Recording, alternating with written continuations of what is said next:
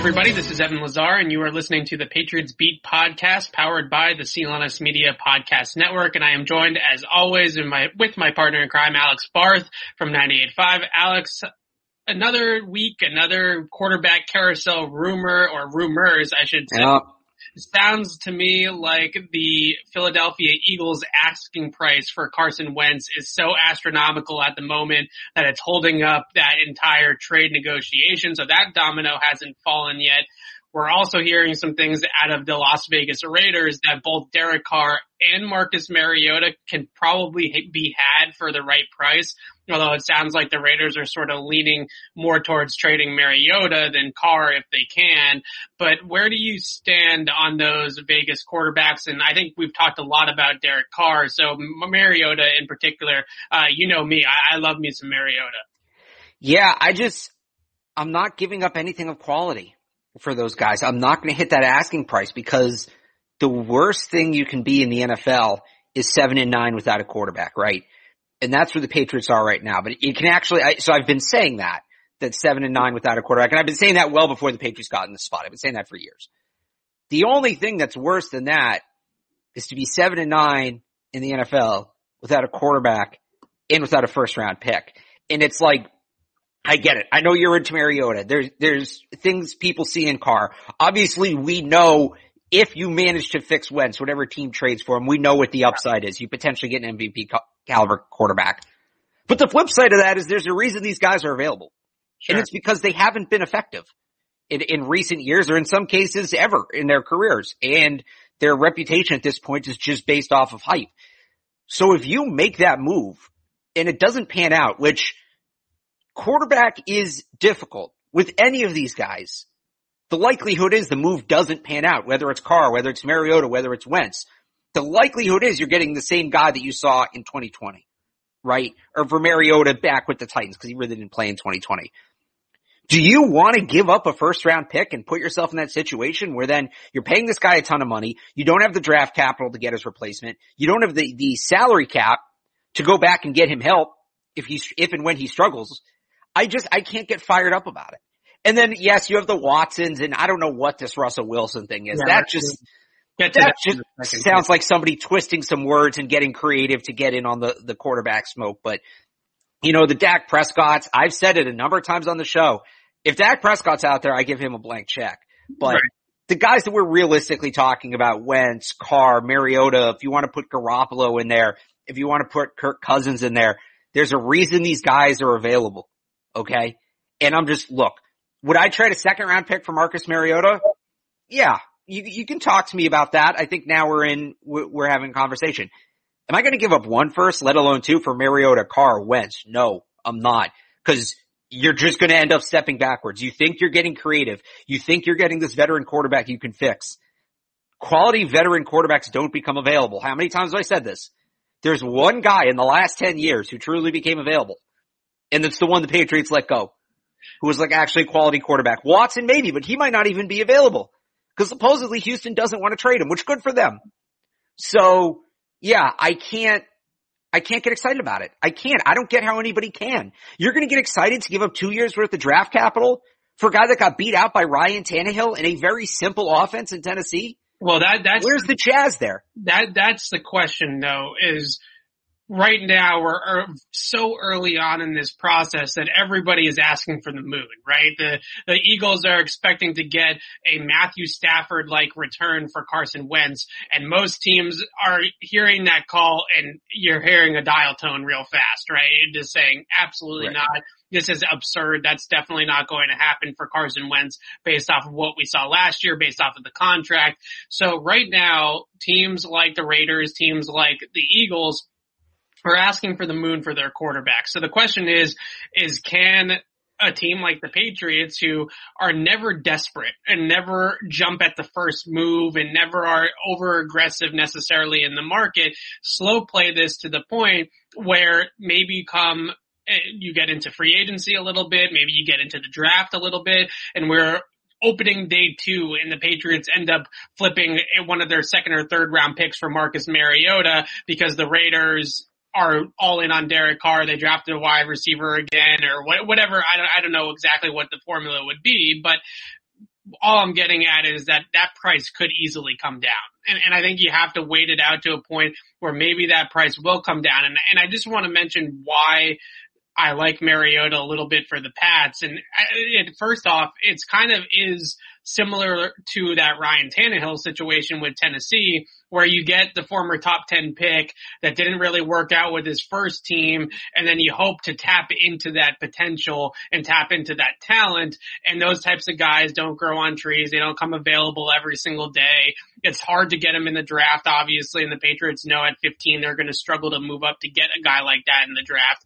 And Mariota's skill set is a very, very good passer, accurate passer when he was at his best within 20 yards of the line of scrimmage, especially between the numbers. This was a guy that threw with good anticipation, good accuracy, good touch to the middle of the field. And then on top of all of those elements, was extremely mobile and is extremely mobile. And we saw in that one game that he played for the Raiders at the end of last season that he can still run and he can still be effective with his legs.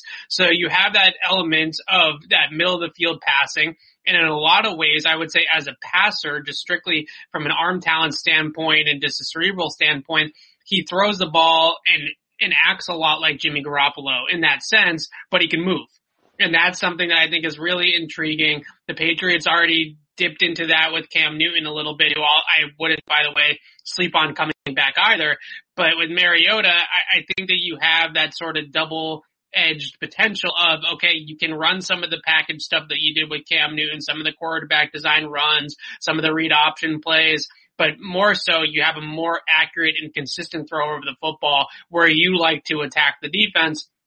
Because the Patriots are not a team that wants to stress outside the numbers throws down the field. You know, that's not their offense.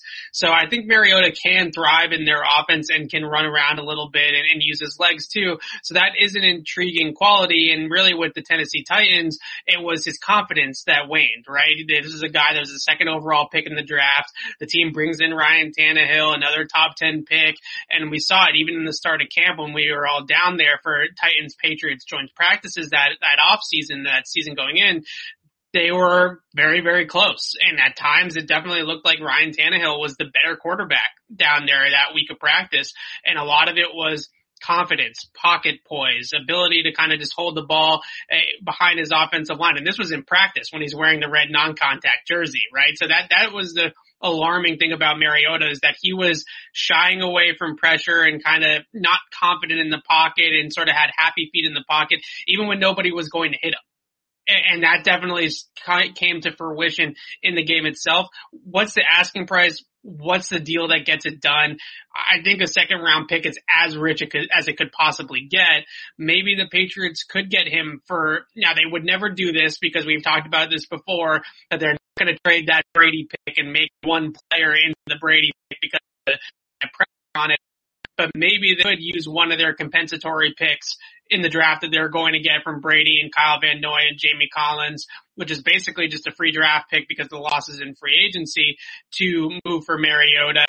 And I don't think if you make that move, the only move that you make. I think that's one move that you make, and maybe you get a young guy in here as well to kind of stack on top of him, and hopefully out of those two players, you come out of camp with a solid starting quarterback. Yeah, I don't know, because, okay, first off, you're basically, and you just admitted Mariota didn't look good in those practices you saw him, and he didn't look good in the last couple years in Tennessee.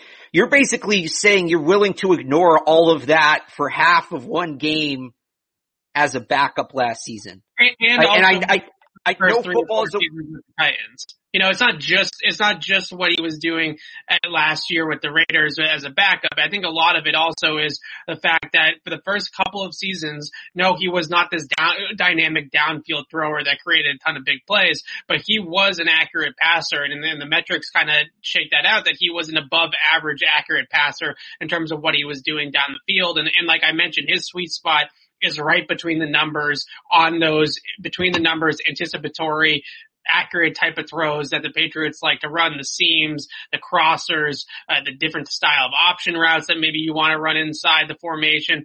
Those are all things that Mariota did really comfortably for the Titans for multiple seasons of starting there. He just didn't have that dynamic arm talent where he was making those wow plays down the field like a Patrick Mahomes or an Aaron Rodgers or something like that. But again, the last couple of years, and you mentioned that he kind of lost that confidence with Ryan Tannehill behind him. So if the Patriots take a quarterback in the first round, is he suddenly going to be okay with that? Or does he have the mental fortitude to be on a roster and be the starter when there's somebody breathing down his neck? When he's not the unquestioned starter, does he have what it takes for that? And by the way, he struggled with that in Tennessee. Okay? Yeah. That's not New England. We saw the conversation last year around Cam and Stidham, especially when we got to November. What happens when he throws 2 picks? And all of a sudden, he has to hear about Bill being asked, are we going to Mac Jones? Are we going to Trey Lance? Like, wait, is Marcus Mariota your starter? Is he going to be able to handle that? Because if he couldn't do it in Tennessee with Ryan Tannehill, who, by the way, at the time was a joke. Let's not forget that. He's a reclamation project. Additional 7th round pick for Ryan Tannehill. Part of that was the contract was so bad, but yes. So if he couldn't handle that, how is he going to handle having Mac Jones or Trey Lance or Justin Fields behind him in New England?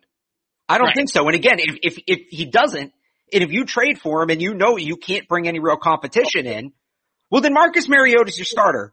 And the most recent large scale body of work, which is his last season and a half in Tennessee, wasn't good. So you're giving up a quality draft pick.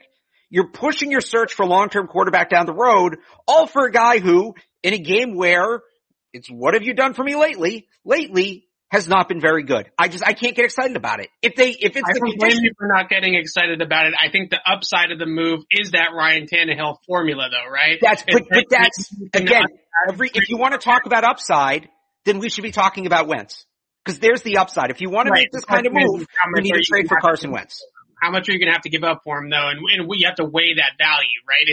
Is Carson Wentz that much better than Marcus Mariota? Absolutely. Is worth it. If we're talking about raw upside, then yes, Carson, I think Marcus Mariota's upside is he's the 10th to 15th best quarterback in the league. He's a serviceable starter. Carson Wentz's upside is an MVP. Yeah, we know that. Yeah. He's done it. We've seen him do it. And the other thing you talked about, just to go back a little bit in terms of the Patriots waiting for the prices to come down, you can bet at least one NFL team is going to be stupid. We always talk about waiting for this guy to fall in the draft or waiting for the value to come down on this or will this player actually fetch this or whatever.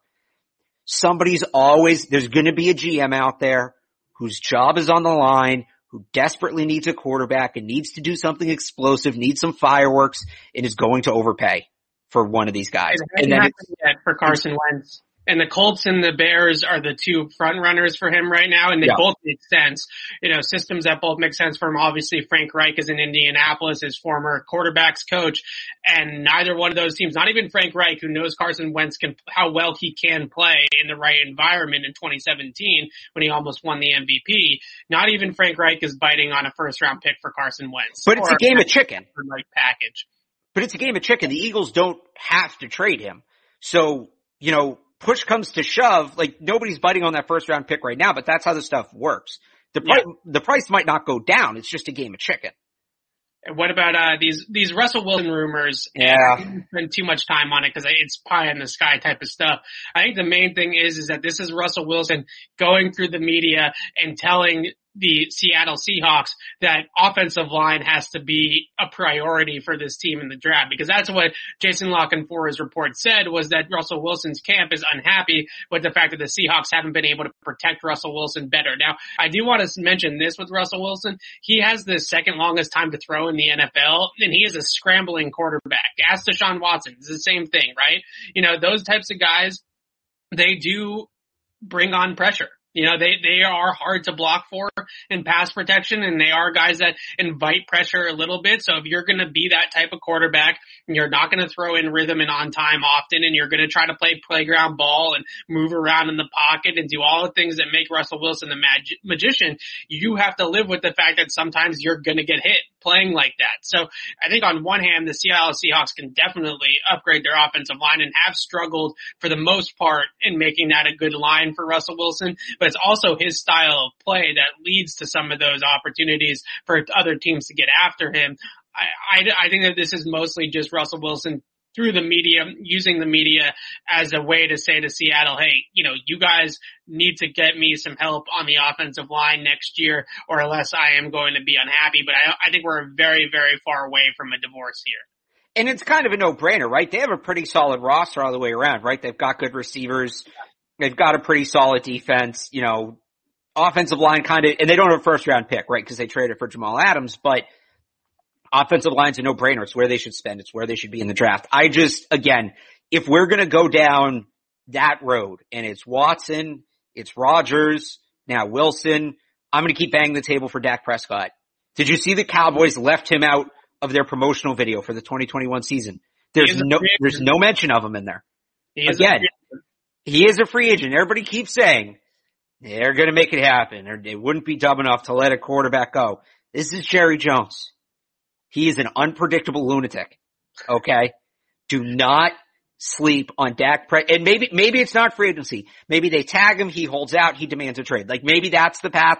Maybe it's not as simple as signing him.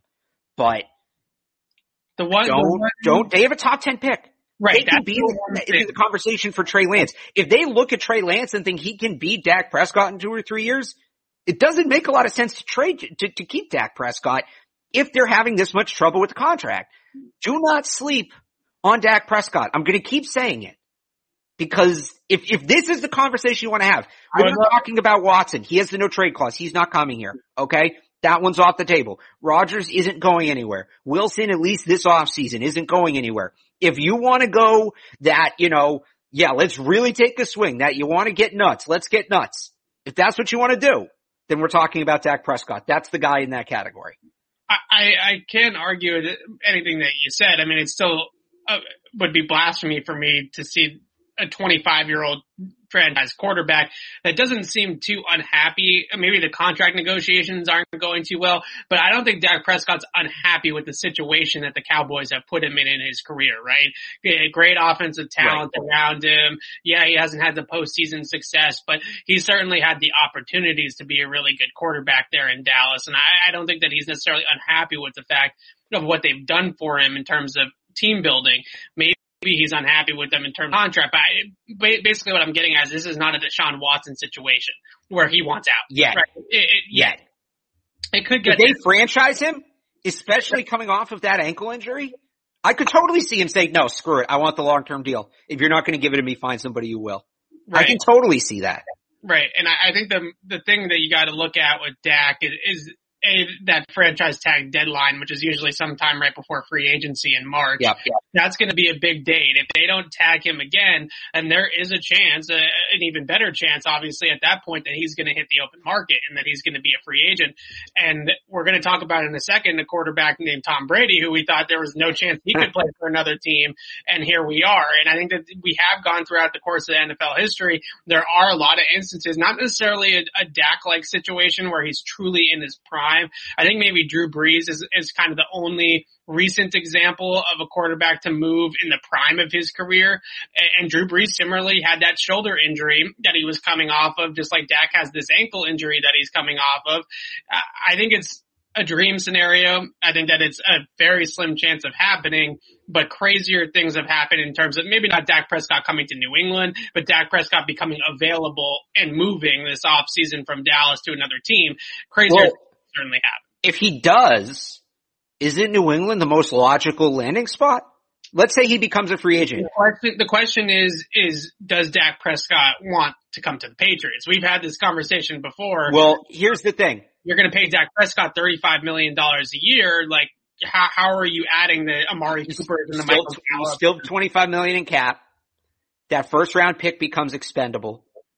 Maybe you move Gilmore. And on top of that, it's an offense he's going to be able to succeed in. Like how many, I'm not necessarily saying he'd be thrilled ending up in New England, but look at the other quarterback needy teams. Yeah. Where does he fit better than New England? San Francisco is probably a better schematic fit and they have better weapons for him, but they can't pay him like the Patriots can. Yeah. That's not going to happen. The Patriots can give him that blank check and, there's going to be a lot of Russell Wilson rumors, but I do agree with you that Dak Prescott is sort of the sneaky one that we probably should, if we're going to go there, right? I'm not saying it's going to happen. It's like the Wentz thing before where I'm saying we needed to talk about Wentz.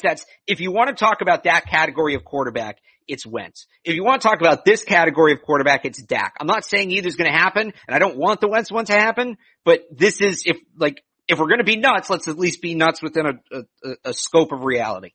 Fair enough. All right. Let's shout out our sponsors, betonline.ag.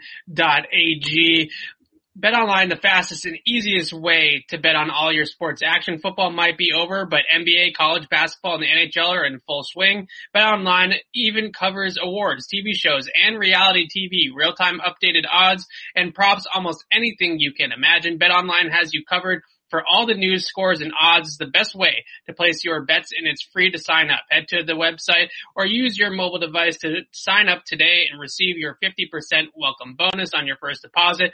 BetOnline, your online sportsbook experts. Don't sit on the sidelines anymore. Get in on the action. Don't forget to use that promo code CLNS50. That is CLNS50 to receive a 50% welcome bonus. And now it is the time of the show where we talk about Tom Brady and Tom Terrific and all 7 in the Super Bowls. And Alex and I are going to sit down and we are going to rank all 7 of Tom Brady's Super Bowl victories. But before we do, I want to give our takes on the game itself, Super Bowl 55, the most recent one.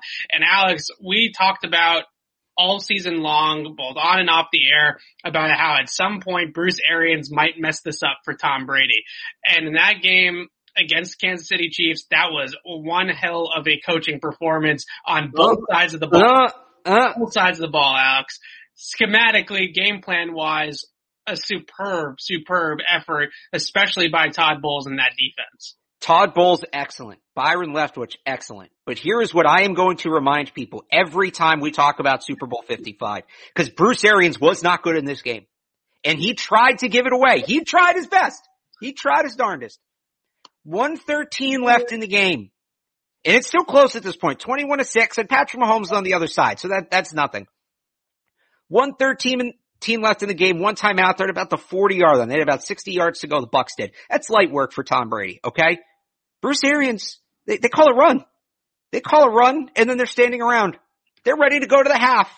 They are ready to go into the half up 21-6 against the most electric quarterback in football. Now, Andy Reid, his bad clock management skills coming back, he calls a timeout. He decides he wants to give Tom Brady the chance, which I think is an equally bad decision. But Andy Reid lost the game, so he'll fairly be criticized for this.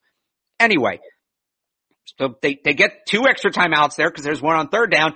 Bucs drive down the field. They get to somewhere like inside the 15-yard line. I don't remember the exact spot. 13 seconds left, no timeouts.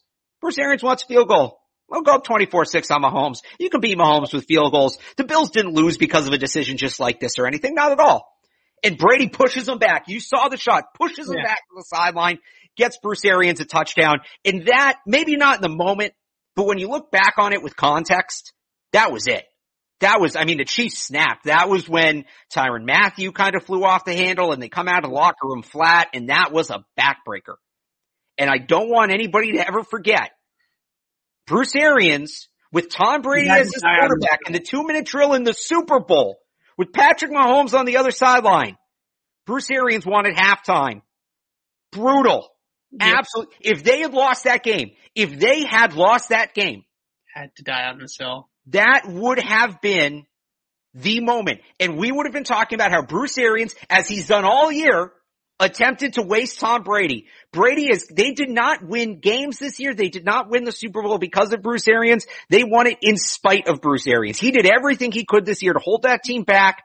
He finally realized in November to take a back seat, let Tom Brady be the coach, and Brady carried them. Okay, but in Bruce Arians' defense, I'm not talking about his clock management here.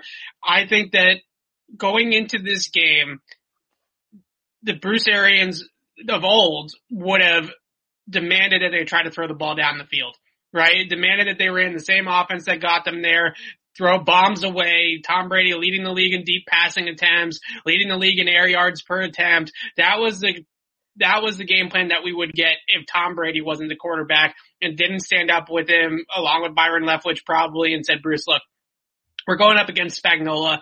This guy's gone against Brady in the past. He likes to blitz Brady. He likes to bring pressure at Brady. We can't 7-step drop and wait for Mike Evans to get 40 yards downfield to throw the bombs, right? We got to get the ball out of Tom's hands. And they completely changed their game plan offensively. Brady's air yards per attempt in this game was 6.1. It was 9.4 or 9.2, throughout the season. So a 3-yard difference there in the Super Bowl versus what it was in the first 19 games of the year. They went 42% under center play action, something they hardly did at, I think, about a 20% clip during the regular season. So what they did in this game was they harkened back to Tom Brady's Patriot days, and they ran a Patriot offense in the Super Bowl. So you have to give Arians some credit for taking the step back and recognizing the best way to win and being a game plan coach, because I wouldn't necessarily say that was his mantra coming into the game. And similarly with Todd Bowles, they ran a completely different defense than what Todd Bowles has run his entire NFL career. They didn't blitz. They played a lot of dime. They played 2 deep shells 80% of the time. This was not typical Todd Bowles, right? This was a much different style that they went out about and went at. They played it like Bill Belichick would have played it. They drew up a game plan, and they took the 2 weeks that they had to prepare to change themselves and shift their identity to best beat the Kansas City Chiefs. If they had gone into that game and tried to air it out against Kansas City, they still would have lost. I don't care what Patrick Mahomes looked like. They would have lost that game. They didn't do that. They ball control, possession on offense, move the sticks, the efficient passing game that we're so used to seeing with Brady, attack the middle of the field, crossing routes off play action. Those were all the types of things that we saw from this Tampa Bay team, and I do give them credit for not being stubborn and recognizing that they were not going to win this game playing the way that they had played all year long, that they were going to have to do something different. And I get what you're saying with the clock management stuff. Andy Reid outdid Bruce Arians in that category and kind of bailed him out. That play, in theory, should have cost them the game. Against the Kansas City Chiefs, it's the exact same thing the Bills did. They played way too casual, way too safe. If the best thing, and again, I said it before I went on that whole rant, Leftwich was excellent. Todd Bowles should have been Super Bowl MVP. Yeah. We need to talk about being able to make coaches Super Bowl MVP. We really do. If the best thing Bruce Arians did for the Bucs was get out of the way, what does that say about him as a coach? That's my whole point. If the best thing he did, if his biggest contribution was to get out of the way. It's not here or there though, because, it's in some degree when you have Tom Brady as your quarterback and Todd Bowles, who is a former NFL head coach running your defense, like this is not some guy, this is not Steve Belichick running the defense, right? This is somebody that has run his own NFL team before. Then yeah, you kind of let him, and that was why he hired Todd Bowles, as Bruce Arians has said. I'm an offensive guy. I know offense. You know defense. You run the defense. I run the offense, right? It's Bill Belichick and Bill Parcells, right? I guess what I'm saying is there was only one time really that Bruce Arians tried to put his fingerprints on that game. And it was the closest the Buccaneers came to losing it. Yeah. That's my point. That was the one aspect where Bruce Arians had to make a decision. It wasn't the coordinators. It wasn't Brady. It was up to Bruce. He almost cost him the game. And then the second time Brady stepped in and said, no, sit down, old man. I know what I'm doing. You don't.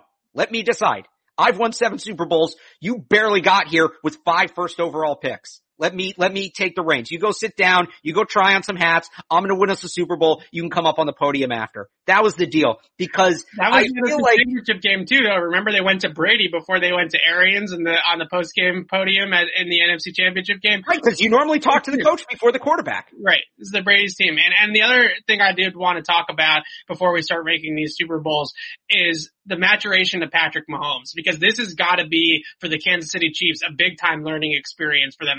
It's the only way that they come out of this the other side, not looking like Aaron Rodgers and Brett Favre and all these other quarterbacks that have won one early on and never gotten back. Russell Wilson, I think you can put in that category too. Absolutely. And it's the maturation of the fact that you have to have something else to go to as an offense. You can't just be a deep passing attack just because you have Mahomes and Tyreek Hill. I get it, but this was the 07 Patriots, right? This was Randy Moss over the top, Wes Welker in the middle of the field, and that's all they got, right? And this was Travis Kelce in the middle of the field, Tyreek Hill over the top, and that's all they got in Kansas City. So I'm really fascinated to see what's the maturation of Mahomes, what's the next step. And I get it. I get he was under pressure a ton. And that was definitely the deciding factor of the game when Kansas City had the ball. But they tried to move in the pocket. They tried to throw some screens, but that short, efficient, quick passing game is not there right now for Kansas City. They don't have it in their bag, and they don't have a great running game in their bag either. So they need to find a way to evolve, because even though they might be able to blow doors off of every single team in the regular season with this offense, and it's not going to matter, they're going to go 13-3 next year, 12-4 just by showing up, right? But when they get into these postseason games where you got teams specifically game planning for what you do, and you're going up against really talented defenses with great coaching, that's when you need to be able to play lefty, right? You need to be able to have something else in your bag. And right now, this Kansas City Chiefs team is, quite frankly, one-dimensional. And it's basically just Patrick Mahomes, Tyreek Hill, and Travis Kelce doing something, pulling something out of their hat, making something happen. And if that's all you can do as a team, you go up against a really good defense like the Bucs, they can stop you and they will slow you down. I guess, everybody wanted to compare Mahomes to Brady going into that Super Bowl, and his real comparisons are Drew Brees, Russell Wilson, Aaron Rodgers, and that could end up being his career. The one and dones early on. Yeah. There's nothing wrong with that. Guys who will flirt with the MVP more often than not. They'll get on runs to the conference champion, all that. Maybe Mahomes gets back and wins another one, but the roster's going to change here. They're over that honeymoon period where they're barely paying him anything. The $500 million contract's going to kick in, and it's going to get a lot more difficult. And, they're the team now where you're going to get the opponent's best game every time. The other thing I want to see, and it kind of goes to what you said, I don't think Tom Brady became Tom Brady until he lost a Super Bowl. And he was always a competitor. We know the stories early on in camp. He was always a very fiery competitor. But I don't think that final switch got flipped until he lost in 2007. Maybe in 2011 it took for that. That's when he went from just being a competitive guy to this maniacal, that's from when he went from wanting to beat people. Tom Brady used to just want to beat you. Now he's not okay beating teams. He has to beat you so bad that you never want to play the game of football again. That you want to go home, curl up in a ball, and stay in bed for a year. That's the only outcome that's acceptable to him. I don't know that Patrick Mahomes is there yet, right? Have we ever seen him jawing with the defender like Brady did with Tyrann Mathieu? They're going into the half. Time to see that though, right? Is because this could go one of two ways, right? So that's what I'm saying is I want to see. Do they become the 2014 Seahawks? Do they become that Atlanta Falcons team, right? This is an extreme example. Do they become the 2017 Jaguars? This is the first time the Chiefs have really gotten punched in the mouth with this core. And I know they lost in 2018, but that wasn't like this. How do the Chiefs respond to getting punched in the mouth? Do they turtle and, we had our moment, it was nice, we got knocked off our block? Or does Mahomes does it take him to another level, right? And we'll see how they respond. We'll see what happens. They've already looked a little soft. Tyrann Mathieu tweeting that out after the game is soft. Are they going to embrace? He is really the one. He did not want to battle with those Tampa Bay defenders. That's the game plan on Travis Kelce. He still had over 100 yards in the game. So I'm saying this quite 100 yards though. Quite 100 yards. And if you punch Travis Kelce in the mouth, figuratively on the football field, of course, he is somebody that will kind of check out. He will. I think we talked about it before the game. That's sort of what the Patriots have always done against him. I think this is a fascinating time for the Kansas City Chiefs because you're right. They were a front running team. Nobody had beaten them. Nobody had come close really to beating them. And the Niners came close, but ultimately they won out.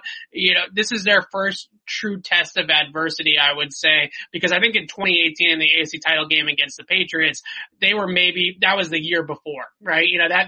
They knew that the defense still wasn't good yet. Right. Their running game wasn't there. Mahomes was still learning. That was them that was them kind of knowing, all right, we can go toe to toe with Tom Brady and all of that.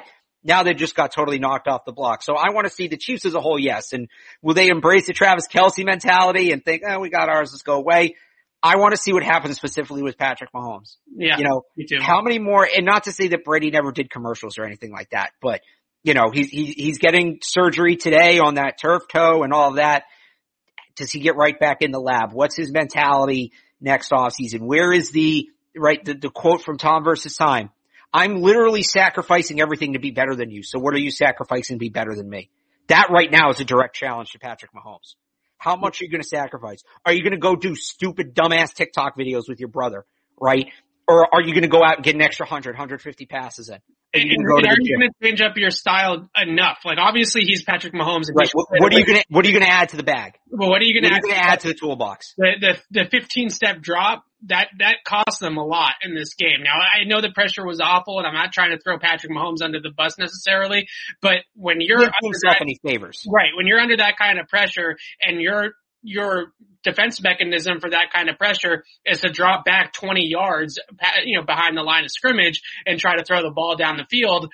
That's not necessarily the way. The way is probably to go to a 3-step drop and get the ball out as quickly as possible. Can he evolve his game to that point? Well, I'll add this on too. Did the Chiefs ever adjust to what the Bucs were doing? Like, it felt like the coaching staff never called anything different. They were just beating their heads against the wall, waiting for odd balls to blitz. And they did try to move the pocket a little bit. They did throw some screens early, and Levante David and Devin White were just all over the screen passes, and they just ate those up. They did run a lot of 5-man protections, though, which is what Kansas City does. They want to put 5 guys in the route. They don't want to leave an extra guy in to block. So that's definitely their MO, is to run 5-man protections. They did that a whole lot in the Super Bowl, and they really they left those tackles out to dry. They really did. They had a backup right tackle. They had Mike Remmers, who was the backup right tackle already, moving over to the left side. So really they were on their 3rd or 4th layer of depth at the tackle position, and a bunch of guys playing out of position, stuff like that. And they didn't do a whole ton, I would say, to help those guys out. And Patrick Mahomes dropping as far back as he did not help. And the time to throw stuff, I think, is skewed a little bit because he's running around for his life, and that's why it took him so long to throw the football. But mainly, and I'm not saying the Patriots have always been, they've been susceptible at times to Brady being under pressure too and losing games like that, 2015 AFC title game, stuff like that. But getting the ball out and setting and dropping back to a comfortable place in the pocket and not always being that guy that drops back 10 steps every single time he hikes the ball. That's definitely going to have to be an adjustment for Mahomes. So let's rank these Super Bowls because we're going a little bit long on this Patrick Mahomes discussion.